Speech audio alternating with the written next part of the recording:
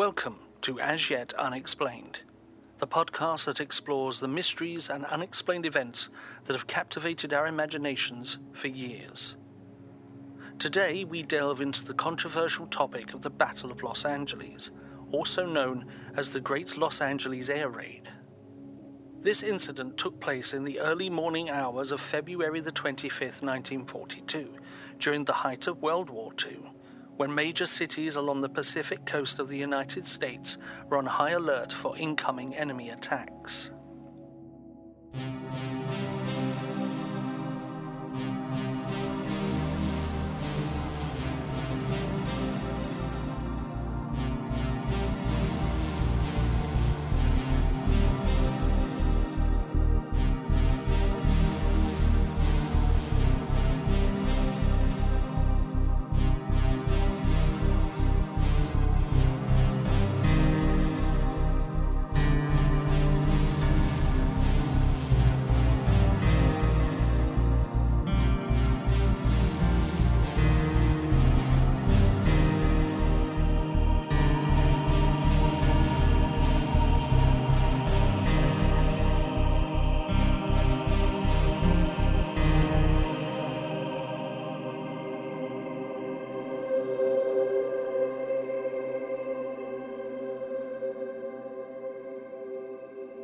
In Los Angeles, the city was blacked out, and searchlights pierced the sky in search of possible enemy planes.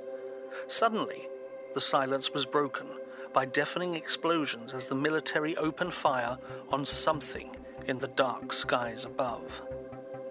The panicked city was under attack, and 1,400 anti-aircraft shells were fired into the air, causing widespread panic and confusion. Initially, the military authorities believed that the attack was by the Japanese, but later they attributed it to a false alarm and wartime nerves.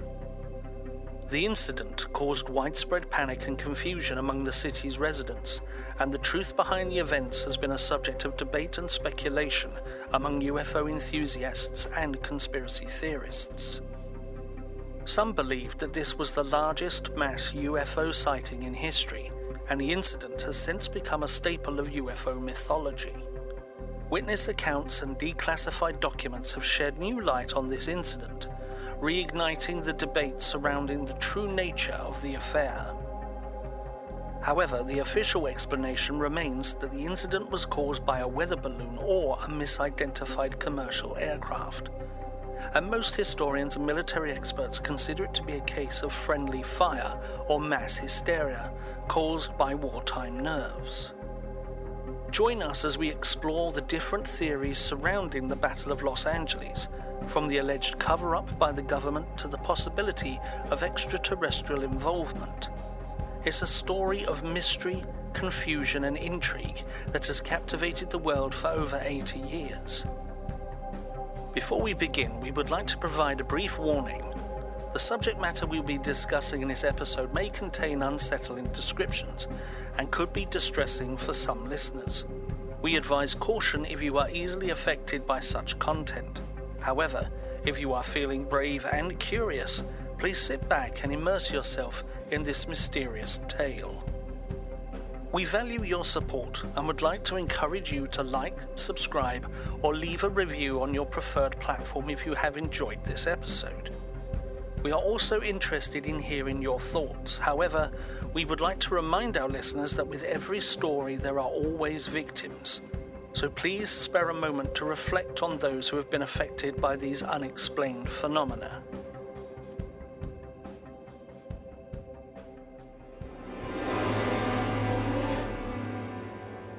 Background.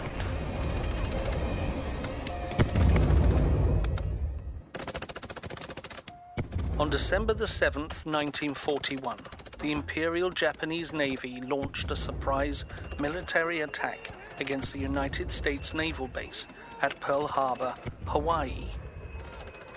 The attack, which began early in the morning and lasted for 2 hours, involved a coordinated strike of over 350 Japanese aircraft on various naval and air installations on the island.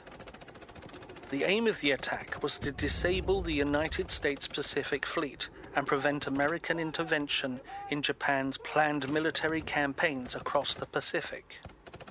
The attack resulted in extensive damage to the US fleet, with 8 battleships, 3 cruisers, and 4 destroyers either destroyed or severely damaged. More than 2,400 Americans were killed, and over 1,000 others were wounded in the attack. The damage was so extensive that it took the US Navy several years to fully recover and rebuild its Pacific Fleet. The attack on Pearl Harbor had a profound impact on the American psyche and was a turning point in World War II. It prompted the United States to declare war on Japan, bringing the country into the global conflict that had already been raging in Europe for several years. The event also marked the beginning of the Pacific War, which lasted until the defeat of Japan in August 1945. It's a long one down to around the 3-yard line. Ward Cup takes it, cutting up to his left. He's over the 10. Nice block there by Lehman. Cup still going. He's up to the 25. And now he's hit and hit hard about the 27-yard line. Cruiser Kennard made the tackle. We interrupt this broadcast to bring you this important bulletin from the United Press. Flash, Washington. The White House announces Japanese attack on Pearl Harbor. This is CBS in America calling Honolulu. Go ahead, Honolulu.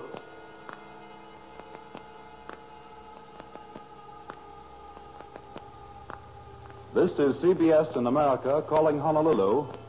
Go ahead, Honolulu.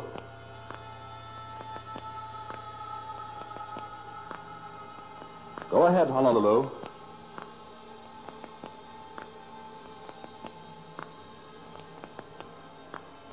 We should like to now try to call in Manila, the capital of the Philippine Commonwealth. Go ahead, Manila.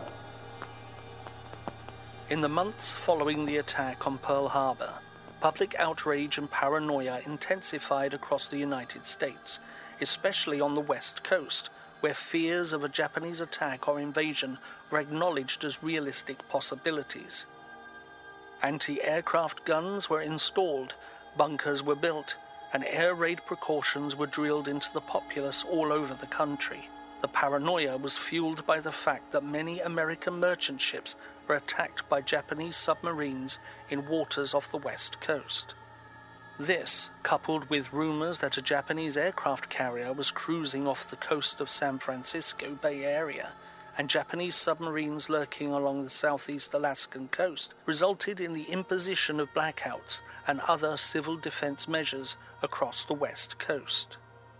Following the attack, the U.S. military received many tips from the Japanese-American community regarding potential attacks on the U.S. mainland. These tips were taken seriously by the U.S. military, leading to a series of high alerts in coastal defenses from February the 7th to March the 15th, 1942, stretching from Seattle to San Diego. However, there were suspicions about the accuracy of the tips, so some believed that a disinformation campaign might have been coordinated by the Japanese to tie down American troops on the mainland. The U.S. military was cautious about the tips, but they still took the necessary precautions to protect the country from any potential attacks. On February the 19th, 1942, President Roosevelt issued Executive Order 9066, empowering the military to exclude any and all persons from designated military areas. This was the first step towards the forced removal of Japanese Americans from the West Coast, which is still a month away. The executive order was issued due to concerns about the loyalty of Japanese Americans and the possibility of espionage. The Santa Cruz Morning Sentinel published an editorial on February the 19th, 1942, stating that every Japanese in the U.S. was a potential threat to national security. The editorial suggested that the doctrine of the rising sun made Japanese Americans a potential army already planted behind the American lines. This editorial reflected the rising anti-Japanese sentiment in the U.S., which led to the forced relocation and internment of Japanese Americans. Contributing to the paranoia was the fact that many American merchant ships were indeed attacked by Japanese submarines in waters off the west coast, especially from December 1941 to February 1942. On February the 23rd, 1942, a tip was received stating that a Japanese attack would occur that night somewhere along the Pacific seaboard. The tip heightened the sense of paranoia and fear among the American public. The Elwood oil field in Goleta, California, was the target of a Japanese attack on February the 23rd, 1942, just a few months after the bombing of Pearl Harbor. This attack, which was the first on the continental United States during World War II, caused significant damage to the oil field and surrounding areas. The attack on the Elwood oil field was carried out by a Japanese submarine, the I-17, which was patrolling the waters off the coast of California. The submarine fired a total of 16 shells at the oil field, with at least 2 hitting their target. The attack occurred in the early hours of the morning when most of the workers of the oil field were asleep. The first shell hit a pump house, causing minor damage. The second shell, however, struck one of the oil storage tanks, causing it to catch fire.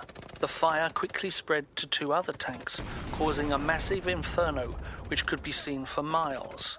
The flames were so intense that they melted the paint off nearby cars and ignited a nearby grove of eucalyptus trees. The damage to the Elwood oil field was significant. In addition to the 3 burning oil tanks, several other tanks were damaged and had to be taken out of service. The attack also caused a significant loss of oil, which spilled into the ocean and caused an oil slick that stretched for miles. The oil slick killed numerous marine animals and birds and caused extensive damage to the local ecosystem. In addition to the damage to the oil field itself, the attack also had an impact on the surrounding area. The town of Goleta, which was just a few miles away from the oil field, was plunged into darkness as the flames lit up the sky. The attack also caused widespread panic among the local population, many of whom feared that this was just the beginning of a full-scale invasion. The attack had caught the country off guard, and there was a sense of fear and uncertainty about what would come next. This was especially true on the West Coast, where the city of Los Angeles was particularly vulnerable to attack due to its location on the Pacific Ocean. For the first months of 1942, the tension in Los Angeles was palpable. The city's shipbuilding industry had grown rapidly, from just 1,000 employees 2 years earlier to 22,000. This growth had made the city a prime target for Japanese fleets, who could disrupt the critical supply lines that were essential to the war effort. The fear of an attack on Los Angeles was further fueled by rumors of submarines and unidentified aircraft spotted off the coast. The sense of fear and uncertainty was not limited to Los Angeles alone. Across the country, civil defense measures were put in place in anticipation of potential attacks. The United States mobilized for the war effort, with millions of men and women joining the armed forces and working in various industries to support the war effort. The country was united in its determination to defend itself and its allies from the Axis powers. Despite the civil defense measures and the mobilization of the country for war, the fear and uncertainty persisted. The Elwood oil field attack served to further fuel the already existing anti-Japanese sentiment in the US. In the weeks that followed, more Japanese Americans were forced to leave their homes and were relocated to internment camps. The attack on Pearl Harbor and the subsequent events that followed had a significant impact on the lives of Japanese Americans and the country's history. It is a reminder of the importance of respecting civil liberties and human rights, even in times of war.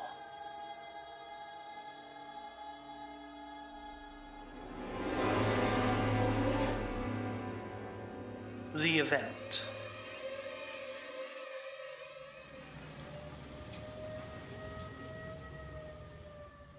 The night of the 24th/25th of February 1942 was one that would be remembered in infamy for the many people of Southern California.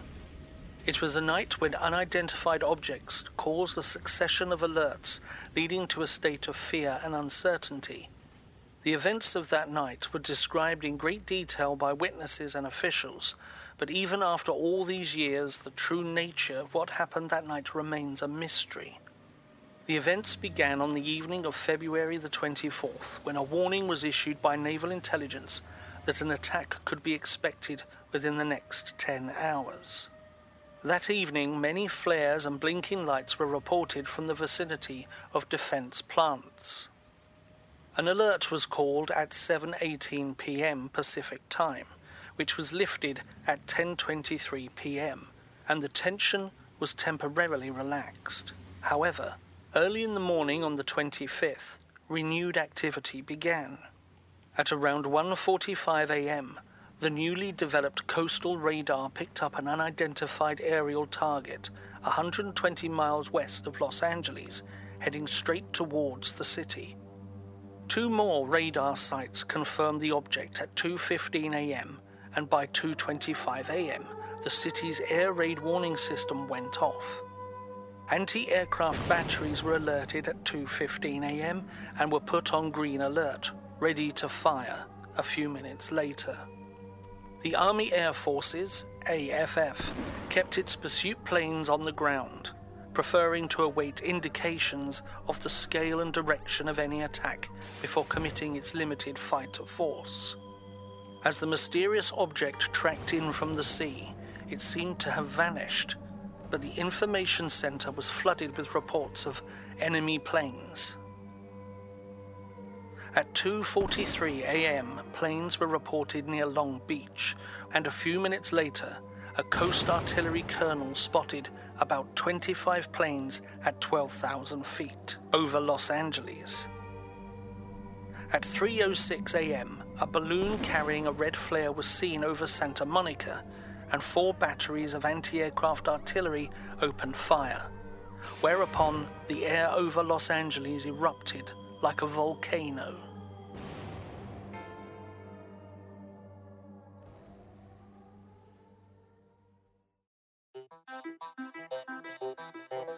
From this point on, reports were hopelessly at variance.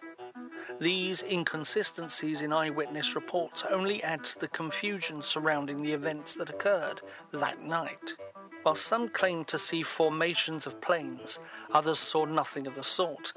It is possible that these differences in perception could be attributed to the confusion and panic of the situation.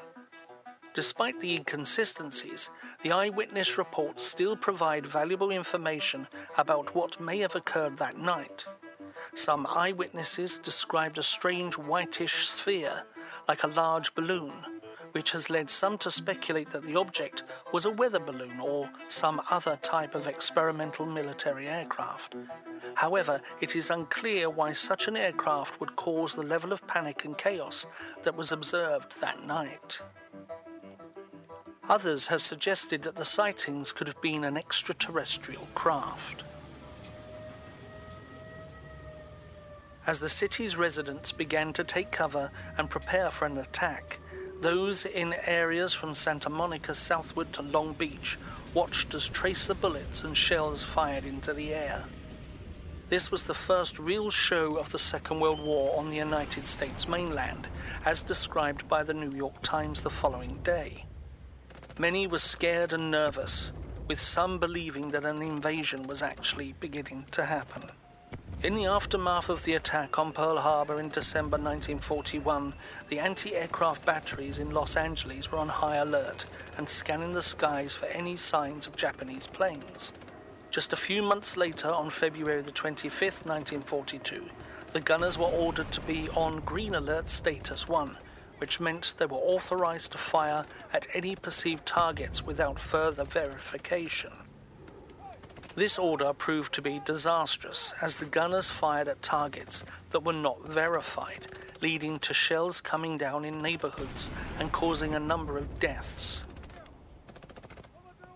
The situation quickly escalated with over 250 anti-aircraft guns unleashing a barrage of fire into the sky, with the resulting shells coming down in neighborhoods and causing casualties among the civilian population.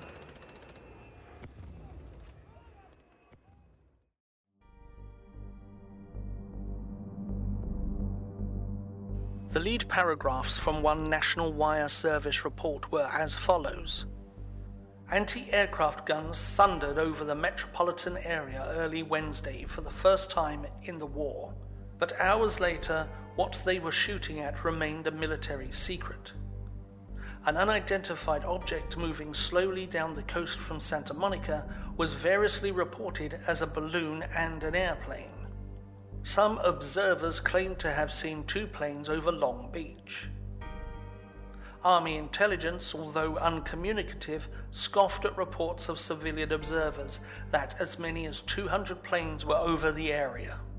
A second National Wire report also stated that anti-aircraft guns fired round after round of ammunition and tracer bullets at the unidentified object, which moved slowly down the coast from Santa Monica and disappeared south of the rich Signal Hill oil field early today. Army officials declined to comment, but speculation quickly arose that an enemy blimp might have passed over the area. This was based on the fact that the objects required nearly 30 minutes to travel some 20 or 25 miles, far slower than an airplane. Despite the heavy barrage of fire, there were no confirmed hits or downed targets. While some reports claimed that 4 enemy planes were shot down, these were never verified, and there is no concrete evidence to support this claim. One supposed enemy plane was reported to have landed in flames at a Hollywood intersection, but it is unclear if this was a legitimate target or a case of mistaken identity. Regardless, the incident was a source of great excitement and fear for citizens of the mainland who watched from hills and rooftops as the anti-aircraft guns and searchlights lit up the sky in a dramatic display of firepower. The shooting finally stopped at dawn, and the city emerged relatively unscathed, with the only damage being caused by the excitement of the event itself. However, this excitement also led to casualties, with at least 1 death from heart failure, traffic accidents in the blackened-out streets, and shell fragments from the artillery barrage. The lack of success was frustrating for the military and civilians alike, who were left unsure of what they had just witnessed. The chaotic situation resulted in an atmosphere of confusion and fear, with reports of unidentified objects in the sky adding to the general sense of unease. Some people believe that the anti-aircraft guns were firing at a Japanese air raid, while others claim that the targets were actually extraterrestrial spacecraft. Regardless of what the targets were, the fact remains that the anti-aircraft guns were firing indiscriminately and without proper verification, resulting in tragic consequences. If anything, the incident underscores the importance of proper communication and verification procedures during times of crisis. This also serves as a cautionary tale about the dangers of acting out of fear and uncertainty, as well as the need for clear and accurate information in times of crisis. Ultimately, the events of that night in Los Angeles are a reminder of the human cost of war. Following the Los Angeles air raid incident, attempts to arrive at an explanation for the events that transpired that night were far from straightforward. The conflicting eyewitness reports, along with the lack of evidence of enemy planes, left many puzzled and uncertain about what had happened. The Navy's swift response to the incident was to insist that there was no evidence of the presence of any planes, and Secretary of the Navy Frank Knox even went as far as to announce at a press conference on the 25th of February that the raid was a false alarm. However, despite this official denial, the possibility of future attacks could not be ruled out, and Secretary Knox also emphasized the need to move vital industries located along the coast further inland. The Army's response to the incident was less than straightforward, as they struggled to come to a definitive conclusion on the cause of the alert, Despite conducting an extensive investigation, the Army could not provide a conclusive explanation for what had happened. As more evidence and information emerged in the weeks and months following the incident, many people continued to speculate. Some conspiracy theories emerged suggesting that the government was covering up evidence of a Japanese attack. Attempts to understand what had happened became just as mysterious and complex as the events itself. Shortly after the raid had ended, the Western Defense Command made a report to Washington that suggested the credibility of reports of an attack had been shaken even before the blackout was lifted. This message predicted that the developments would prove that most previous reports had been greatly exaggerated. While the 4th Air Force had initially indicated its belief that there was no planes over Los Angeles, the Army did not publish these initial conclusions. Instead, it waited a day until after a thorough examination of the witnesses had been completed. Based on these hearings, local commanders changed their view and indicated a belief that 1 to 5 unidentified airplanes had indeed been over Los Angeles. Secretary Stimson then announced this conclusion as the official War Department version of the incident, and he put forth 2 theories to account for the mysterious craft.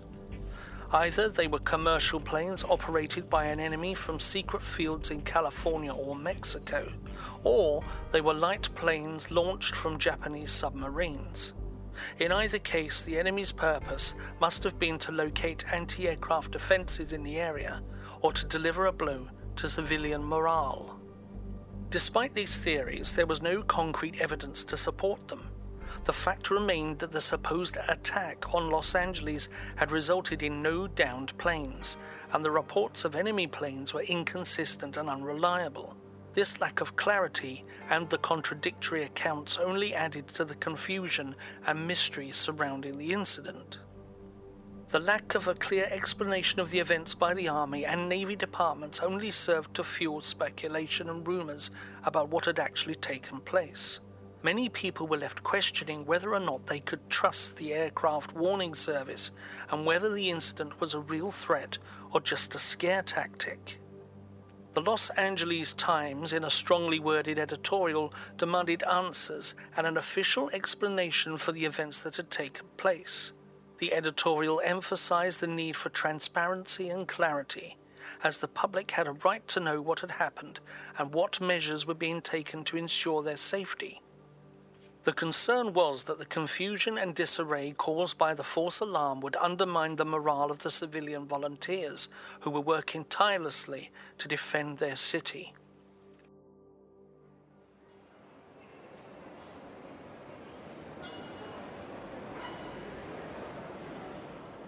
In Congress, Representative Leyland Ford also expressed concern about the incident, demanding to know if it was a practice raid, an attempt to scare the population, or a mistake in identifying targets. His comments reflected the growing frustration among the public, who felt that they were not being given the full story. Wendell Willkie, a prominent political figure, spoke out about the incident during a visit to Los Angeles. He offered reassurance based on his experiences in England during World War II, where he had witnessed real air raids.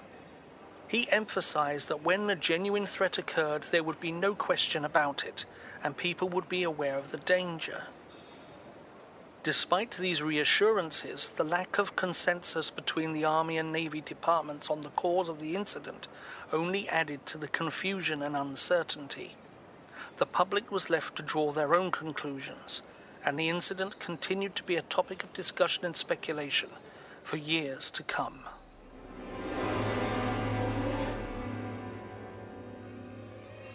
Downed aircraft. The possibility of extraterrestrial life has long been a topic of fascination and speculation for many. In recent history, sightings of unidentified flying objects, UFOs, have increased, prompting the attention of the media, military, and experts alike. Theories have been put forth to explain these strange sightings, with one of the most popular theories being that they are caused by weather balloons. However, As reported by military personnel and eyewitnesses, this theory may not be as plausible as previously thought. In one incident, reports of strange sightings in the sky were reported by military personnel. The initial theory that the sightings were caused by a rogue weather balloon was put forth. However, as time went on, the balloon theory became less plausible, as more eyewitnesses reported sightings of various aircraft in the sky. This development was perplexing, and it was evident that the sightings could not be easily explained. The situation became even more intriguing when there were reports of an actual crashed aircraft in the middle of the city.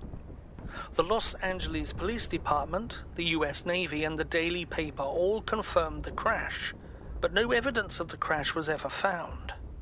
Stephen Nelson, an expert in the field, believed that the witnesses may have seen debris and embers falling from the sky as a result of bursting shells. However, UFO investigator Ben Hansen has a different perspective.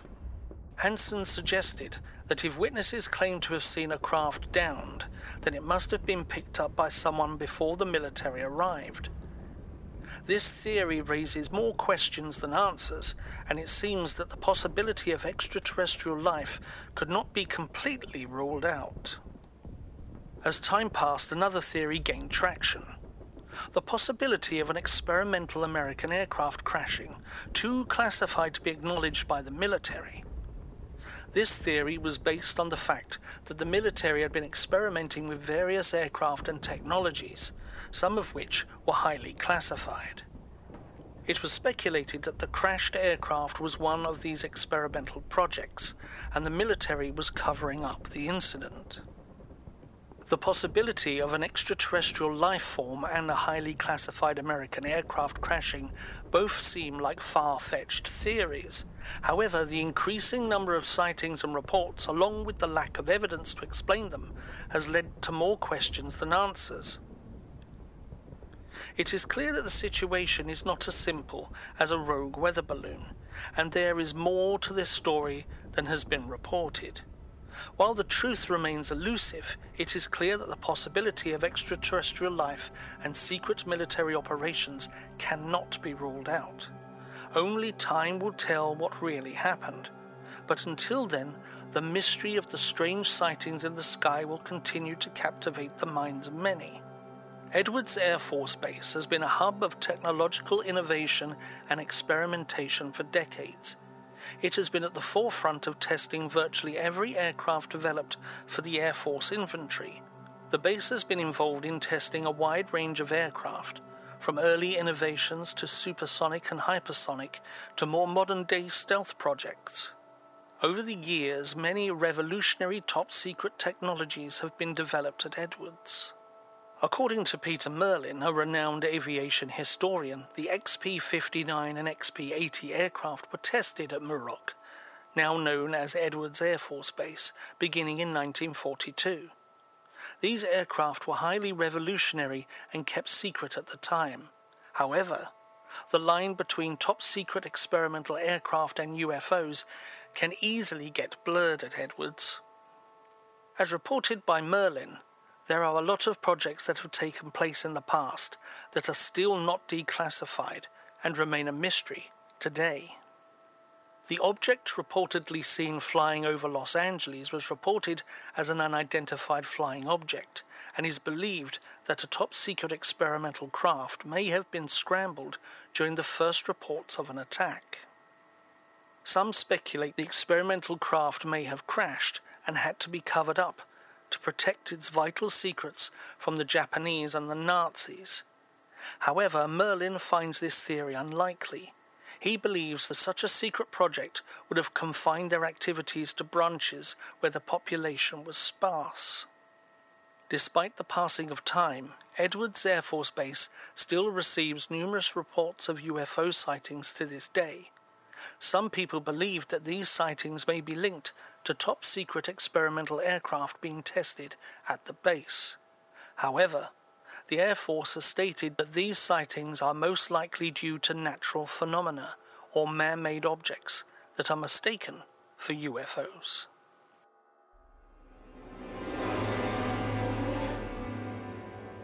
The balloon theory. In the aftermath of the incident, the military was under intense scrutiny, and the US government faced pressure to provide a satisfactory explanation. William Goss was a former Army Air Force major and a college professor who was assigned to investigate the incident on behalf of the US Air Force. His research was extensive, and he was given access to all relevant military records. Goss concluded that weather balloons were responsible for the incident. The evidence to support this theory was overwhelming. As previously mentioned, the barrage had supposedly been provoked by a balloon carrying a red flare. This was consistent with the military's initial explanation that a weather balloon had been involved in the incident. At least 3 officers testified that they had identified the target as a weather balloon. One of them chose not to fire after learning that a weather balloon had indeed been released by one of the regiments. His testimony was corroborated by a general who claims that 2 meteorological balloons had been released near Hollywood that night. This suggests that the military was conducting routine weather experiments in the area, which is consistent with the use of weather balloons. Furthermore, a balloon may account for the slow movement of the object observed by witnesses. Balloons are known to move slowly and erratically, particularly in strong winds, which were prevalent in the area at the time.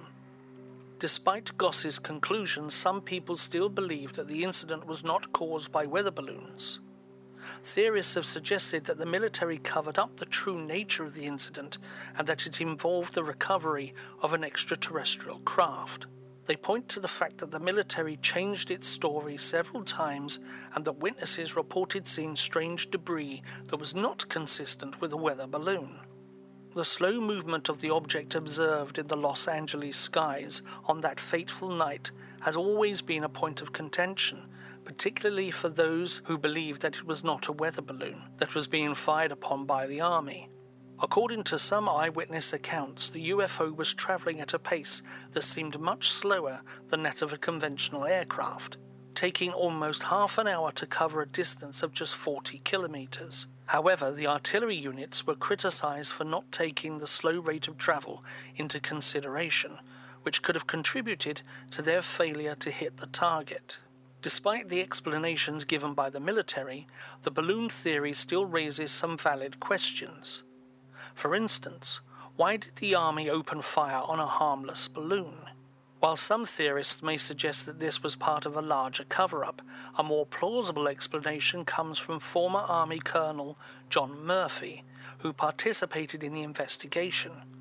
In a 1949 article, Murphy claimed that the regional controller of San Francisco misconstrued the description of the balloon as a large enemy Zeppelin and gave the order to open fire without proper authorization. However, one major question remains unanswered. How could 1,400 rounds of anti-aircraft ammunition fail to bring down a mere balloon? The lack of a satisfactory answer to this question has only added fuel to the fire for conspiracy theorists who suggest that something more extraordinary must have occurred that night. One possibility is that the object was indeed a weather balloon, but that it was carrying equipment or technology that the military wanted to keep secret. This could explain why they were so eager to destroy it, even if it was not a threat.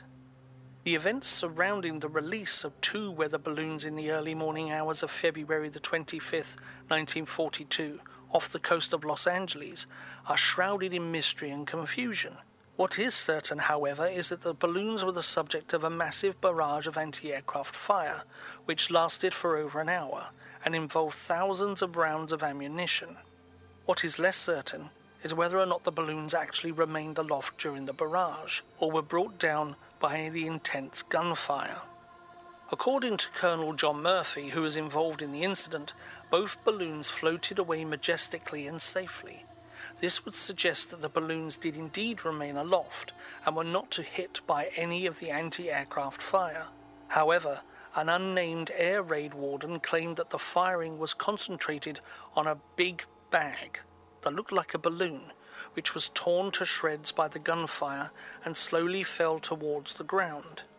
This account contradicts Murphy's assertion that the balloons remained aloft. There is also the question of whether the balloons were able to survive the barrage of anti-aircraft fire, given that they were both moving both horizontally and vertically. It is possible that the balloons were hit and damaged by the gunfire, but were still able to ascend into the sky, despite the added difficulty of being a moving target. One possible explanation is that the weather balloons were indeed released and ascended into the sky as balloons tend to do. However, reports of the balloons may have been mistaken for a Zeppelin, which led to the barrage of anti-aircraft fire. The first balloon may have been obliterated by exploding shells, or may have escaped by means of ascension.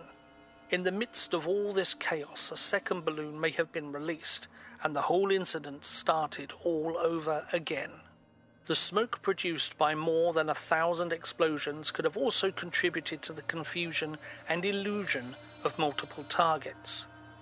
The acting commander's testimony that he initially saw a squadron of planes, only to realize that he was deceived by the drifting smoke produced by the exploding shells, suggests that the smoke created an atmosphere of chaos and confusion, which may have contributed to the uncertainty surrounding the fate of the balloons.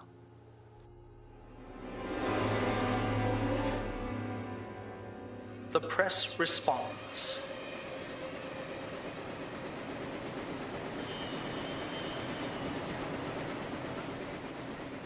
The events of the Battle of Los Angeles quickly garnered national attention, and within hours of the end of the air raid, Secretary of the Navy Frank Knox held a press conference to address the incident. Knox attributed the entire incident to war nerves and stated that it was a false alarm. He dismissed the idea that the Japanese had launched an air raid on Los Angeles, and his comments were followed by statements from the Army that next day that reflected General George C. Marshall's supposition that the incident might have been caused by enemy agents using commercial airplanes in a psychological warfare campaign to generate mass panic. However, some contemporary press outlets and members of the public were not convinced by the official explanation. Some suspected a cover-up of the truth, and the Long Beach Independent published an editorial that questioned the government's narrative, stating, "There is a mysterious reticence about the whole affair, and it appears that some form of censorship is trying to halt discussion on the matter." Theories about the possible cause of the incident abunded. Some believed that invading airplanes and their bases were responsible for the air raid, while others speculated that there was a secret base in northern Mexico, or that Japanese submarines were stationed offshore with the capability of carrying planes. Some even suggested that the incident was either staged or exaggerated to give coastal defense industries an excuse to move further inland. In response to the doubts and suspicions, Representative Leyland M. Ford of Santa Monica called for a congressional investigation into the incident, stating that none of the explanations so far offered to remove the episode from the category of complete mystification. This was either a practice raid or a raid to throw a scare into the people, or a mistaken identity raid, or a raid to lay a political foundation to take away Southern California's war industries. One of the major criticisms of the military's response came from a scathing editorial in the Washington Post, published on February the 27th, 1942. The article condemned the military's handling of the situation, which it called a recipe for jitters. The editorial went on to criticize the military's stubborn silence in the face of widespread uncertainty, stating that the Army's theory that commercial planes might have caused the alert explains everything except where the planes come from, whether they were going, and why no American planes were sent in pursuit of them. The New York Times also weighed in on the incident, publishing an article on February the 28th, 1942. The paper expressed disbelief that the more the incident was studied, the more incredible it became. The Times asked why the anti-aircraft batteries were completely ineffective and why no American planes were sent up to engage or even identify the supposed enemy planes. The article also questioned what would have happened if the incident had been a real air raid. Despite these valid questions, the military were hesitant to provide a full explanation of the events that occurred during the Battle of Los Angeles. The War Department likely knew that answering these questions in full frankness would have revealed the weaknesses of the American air defenses, which could have been a major propaganda victory for the Axis powers. According to one wire report, there were unidentified aircraft over the Los Angeles area early in the morning, which resulted in heavy anti-aircraft firing from different batteries and a 5-hour blackout in Southern California coastal cities. Police in war production centers, including Long Beach, Huntington Park, and Inglewood, confirmed the presence of planes. However, the Army announced that no bombs were dropped and no planes were shot during the incident. Another wire report depicted events thusly.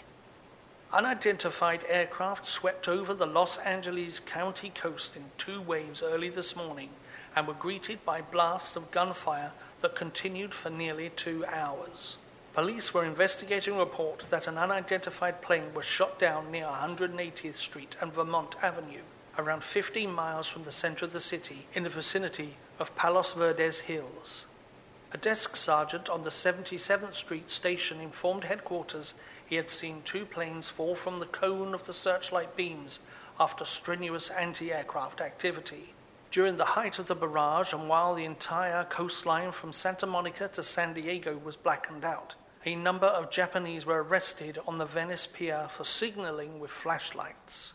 Searchlights swept the skies and on at least one occasion caught a group of planes directly in their cone over Long Beach. Police who witnessed the episode said they could not determine whether any planes were hit by shells which burst all around them. The first flight came in over the coast at the point over Redondo Beach and apparently penetrated about 5 miles in the direction of the municipal airport and North American Aviation's plant before cutting to the south and disappearing in the direction of Long Beach. The second wave came in over Palos Verdes Hills and also swung south and out to sea near Seal Beach. Watchers on the rooftop of the United Press Bureau saw at least 30 searchlights sweeping the skies in a wide arc from Manhattan Beach on the west to the Santa Monica Mountains to the north. Anti-aircraft searchlight batteries from all directions played on a single area. Long Beach police said planes were seen in the air. Residents of Palos Verdes on the hills between Long Beach and Manhattan said they heard motors of planes, but their sound disappeared after the guns went into action. The second anti-aircraft barrage followed the course of the first. It appeared to be an effort to locate and blast the unidentified planes. It started over the sea and followed a southeasterly course. The number of searchlights played varied upwards to 15. The second barrage appeared closer to downtown Los Angeles, since watchers could hear the concussion of the guns more clearly and the flash of bursting shells was brighter.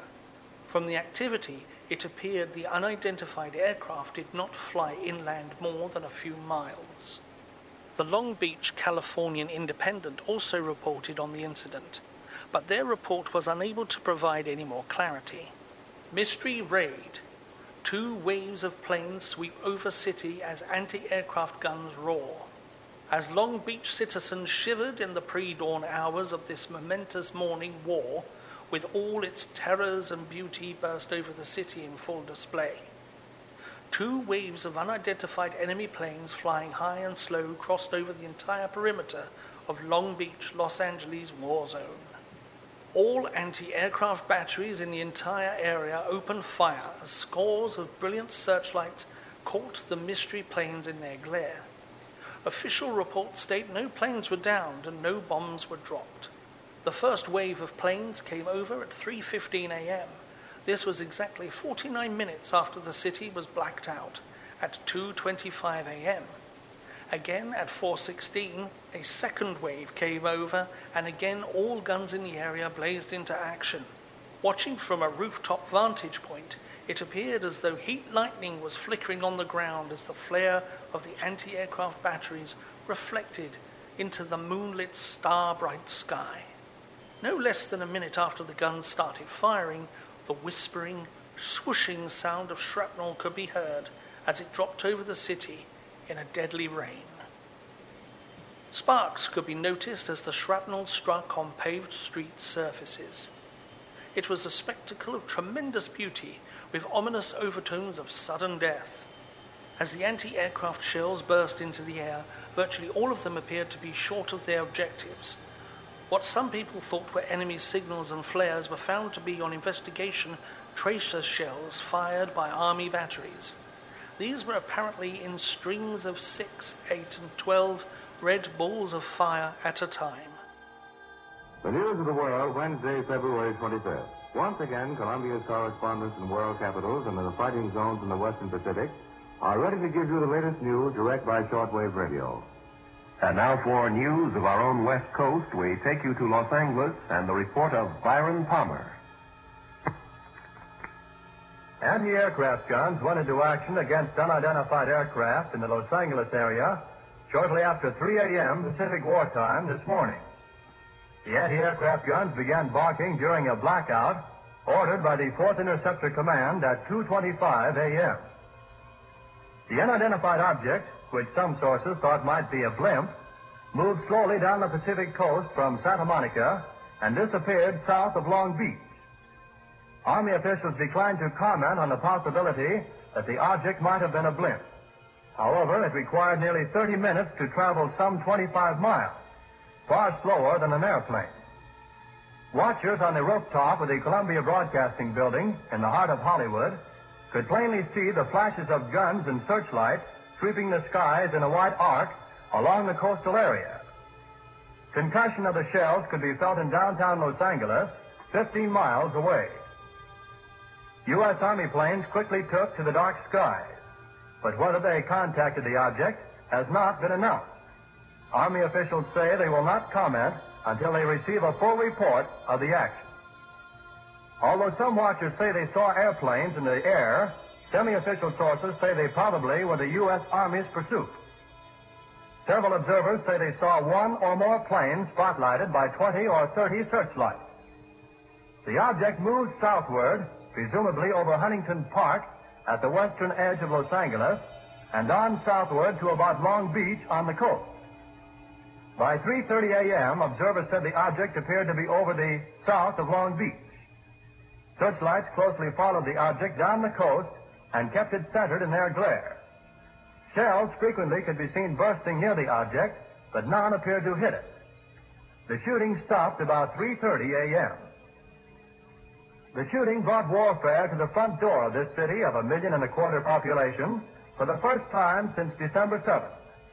Already it was alert to the presence off the Southern California coast of a Japanese submarine which had pumped 25 shells into an oil field north of Santa Barbara Monday evening. Because of the presence of the submarine, a 3-hour alert was ordered at dusk last night, and civilian authorities stood at their posts while the Army and Navy continued their search for the submersible. The evening alert ended at 10:23 p.m., but another was sounded at 2:22 a.m., and the blackout followed within 3 minutes. It covered Los Angeles County from Santa Monica to Pomona.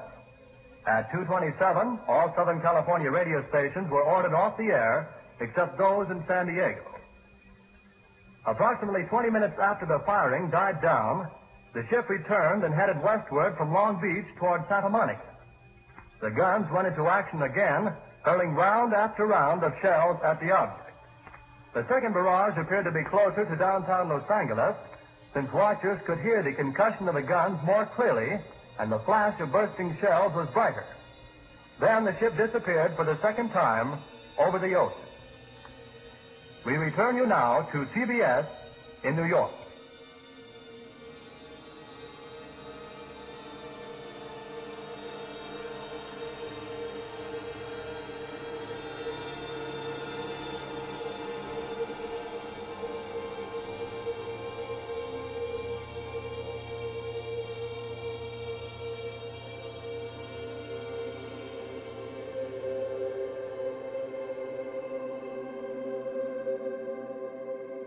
In this first episode of our investigation into the Battle of Los Angeles, we have explored the events of February the 24th to the 25th 1942. One of the most enduring mysteries of the Battle of Los Angeles is the famous photograph that appears to show searchlights and anti-aircraft fire converging on an object in the sky. Some skeptics have suggested that the image was simply a product of wartime hysteria, while others have argued that it is evidence of extraterrestrial activity or some other kind of unknown technology. In the next part of our investigation, we will delve deeper into the eyewitness accounts of UFO sightings and explore the various theories that have been put forward to explain the events of that fateful night. We will also continue to examine the historical and cultural context of the Battle of Los Angeles, including the fear and uncertainty that gripped the United States in the early days of World War II. We hope you enjoyed today's episode of As Yet Unexplained, and that it left you both informed and entertained. If you found it interesting, please consider subscribing, liking, and leaving us a review. Your support helps us reach a wider audience and ensures we can continue to bring you more intriguing mysteries to ponder. Make sure you tune in for the next episode of As Yet Unexplained. We're always on the lookout for new and fascinating stories to share, so if you have any suggestions or ideas, don't hesitate to get in touch. Thank you again for your continued support, and until next time, stay curious and keep exploring the mysteries of the universe. Thanks for listening.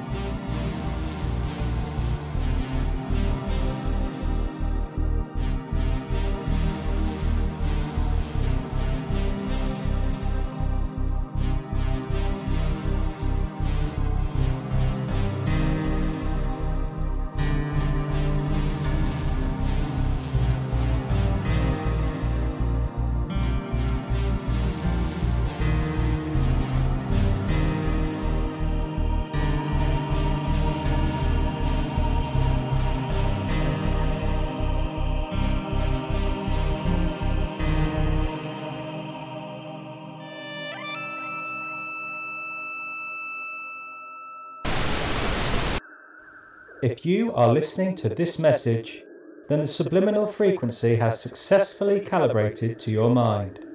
Do not be alarmed. I am here to advise you to explore the occult area of Albion. The occult area of Albion is both a written series as well as a podcast. It explores various locations where paranormal and supernatural events have occurred. It is a broadcast on a forgotten frequency. Hauntings, time slips, cryptids, cults, and more are investigated and examined. Enter a world designed by torch and moonlight. Go to occultareaofalbion.com or search Occult Area of Albion wherever you find your favourite podcasts. End transmission.